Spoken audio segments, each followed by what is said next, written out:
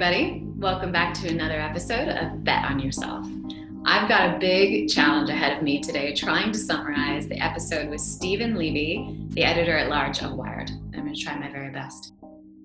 There's a couple of things. Even though I've listened to the episode 4 times now, there's some parts of it that have stuck with me from the very, very first moment that we were doing the interview and have been rattling around in my brain, and I think they might be interesting to you as well.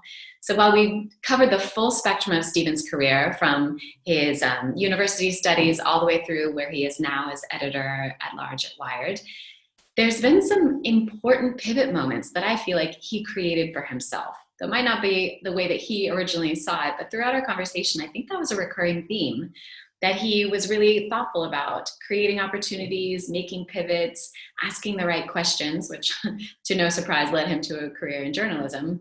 But I was really inspired by his path. So to oversimplify the journey, he started college studying literature, and then in his grad studies, he went into a program that would allow him to go in more depth in that subject. But he found it to have more of a scholarly angle that he wanted. So he was figuring out what he wanted to do and took a creative writing course kind of as a pivot. And that's where he found a mentor, a professor that helped him do something that no one else in his program had done before, which was arrange a 3-month internship as part of his graduate studies where he could work at a local paper and receive credit for that. And there he did everything from feature stories and reviewing a local university's play production to editorial pieces, and including some very unglamorous assignments like going to the supermarket every week and tracking the prices on some basic necessities to report on the health of the economy. He was willing to do everything because he really was framing that work, that early stage of trying to learn as much as fast as possible. And that really resonates from my early careers as well. You have to be unafraid to do the unglamorous work and to start really, really small in order to be in the rooms where you can learn the right vocabulary, be exposed to the people who are doing the type of work you want, and really learn the basics and the foundation that will set you up for opportunities in the future. So he mentioned after graduating from his master's that he took his hand at trying to write a novel. Then he went back to his hometown and decided to really try his hand at being a journalist. So he started working for the local paper in Philadelphia. And here he oversimplifies this by saying, and I taught myself how to write for magazines, which I'm sure involved a lot of trial and error. And he mentioned that he got paid $10 a story. So this isn't the glamorous big beginning, but through that experience, he was willing to try a lot of things, meet a lot of people in the Philadelphia Magazine, the Philadelphia Inquirer, and got noticed. And he describes this part of his career as a magical time. So I think a lot of us try and fast forward our way through this period of our careers, but really this is something that's never going to come around again, where you're maybe have less of worries around promotions or bonuses, and you're really just there for learning's sake and can kind of take some crazy assignments and gather all the data points and create something for yourself that's really valuable and gives back to you. It teaches you kind of the person you want to be and what you want to contribute to the world. And so during this period of time, Steven created some writing opportunities for himself just by being willing to try anything. And from that, he got noticed by Rolling Stone, and he was commissioned to do an article on future hackers. Now, this is in the early 80s, before this was part of our regular daily conversations. And he assumed that this assignment would actually be super boring. It didn't sound fun from the description. But once he arrived in Silicon Valley, he was surprised. He found it exciting and exhilarating, and that he was watching the future being made. And that really resonates with my career story as well.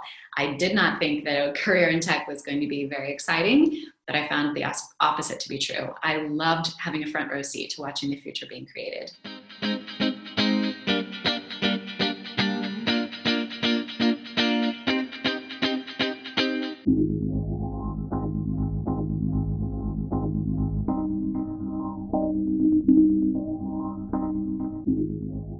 So because Steven and I share a fairly unique career, set of peers in our careers, I asked him one of the questions that I'm most commonly asked, which is, has he been able, through his introductions into these very powerful people, has he been able to discern a formula for greatness? has he seen any common denominators between these high-performing people? And he confirmed that he has, and his list is very similar to mine. He said, first, he's noticed their fearlessness. Second, that they're able to filter out criticism. And third, that they just have this very strong internal compass. So for him, he described this as, Ray Kurzweil has an explanation about how tech evolves at an algorithmic pace. It's not linear, it's not incremental, it's astronomical. And so these great minds, these thinkers, these people who've become these celebrity CEOs of our generation are the kind of people who can handle the time of logarithmic change. They can take an idea from what the rest of us think is crazy to becoming very possible. He says it's because they're the only ones who can keep pace with this arch of technology. And so he says that the second most important factor in these high-performing people is that they're willing to be misunderstood. They're willing to let everyone around them tell them they're crazy. And Jeff Bezos is very famous for saying this, that entrepreneurs have to be willing to be misunderstood for a long time. But the amazing thing is they don't pivot from that. They don't allow their skeptics to sway them, because for them, it doesn't feel like a guess. They're not taking a gamble in the future. They are able to see in the data a proof of concept that other people just can't yet see, and they are brave enough to jump into it. So as we were talking about this, I joked with Stephen that his career reminded me of the movie Almost Famous, and he laughed and confirmed he's had many moments like that. But then he threw me a little curveball when he mentioned the movie Defending Your Life, which I was not familiar with when he mentioned it. It's a movie that came out in 1991, and it's about a man who dies and arrives in the afterlife only to find that he must stand trial and justify his life around his fears in order for advancement.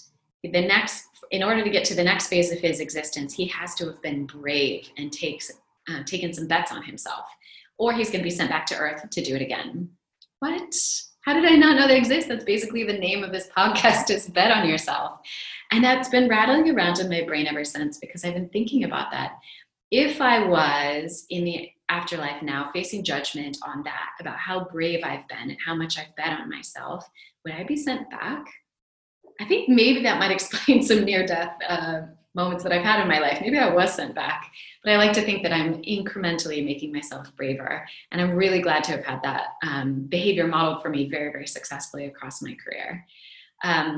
Another thing that Stephen mentioned is, because I asked about the weaknesses in some of these powerful people that he's studied and has written about. And he says, what he really sees as a weakness is those who choose to continue living in a bubble, where they're not always hearing the truth. They don't seek out or demand that kind of feedback and rigorous pushback from their peers. He says that's when it gets into a negative spiral.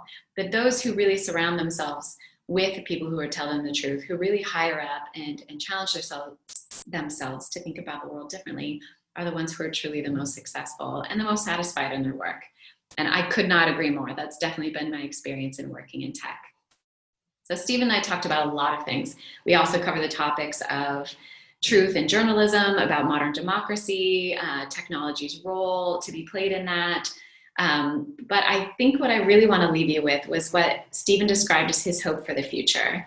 His hope for the future really centered around, especially after this pandemic year we've had in 2020, for him it was around staying connected and knowing that our experiences individually, our thoughts, our desires, our fears, the beauty that we want to create in the world are more in common than different, and that we can band together around this common hope, and that there's more opportunities now than ever for us to come together across all parts of the globe and create the good we want to see in the world. And the last thing I want to leave you with from Stephen Levy's interview was what he calls the commandments of journalism. He says, what you discover in the process of writing is always more interesting than your preconceptions of what it might have been. I think that's true of life in general. When I start a project or meet a new person or get into an environment that's unfamiliar to me, I absolutely am thrilled by what I find, by the surprises that come along the way. And for me, that's been the greatest joy of my career, is to just say yes, drag my own chair into the room, take a seat at the table, and see what might come be. So I hope that this week you'll take an extra bet on yourself, especially thinking about that potential afterlife judgment, and and do something truly exceptional that really excites you. I believe in you, and I can't wait to see what your next big bet is going to be. Please share it with me. I can't wait to hear it. Thank you so much for listening to this week's episode of the Bet on Yourself podcast. If you're like me, you have a lot of new insights and ideas of things you want to implement from this episode.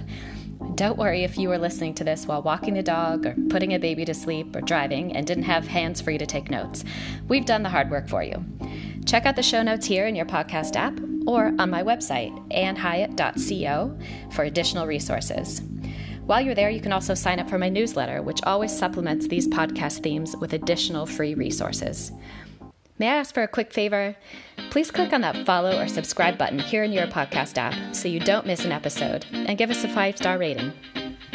I'd love it if you'd also share this via your social media with your friends and tag me so that I can see what resonated with you, who you would like to hear on future episodes, and what topics are on your mind.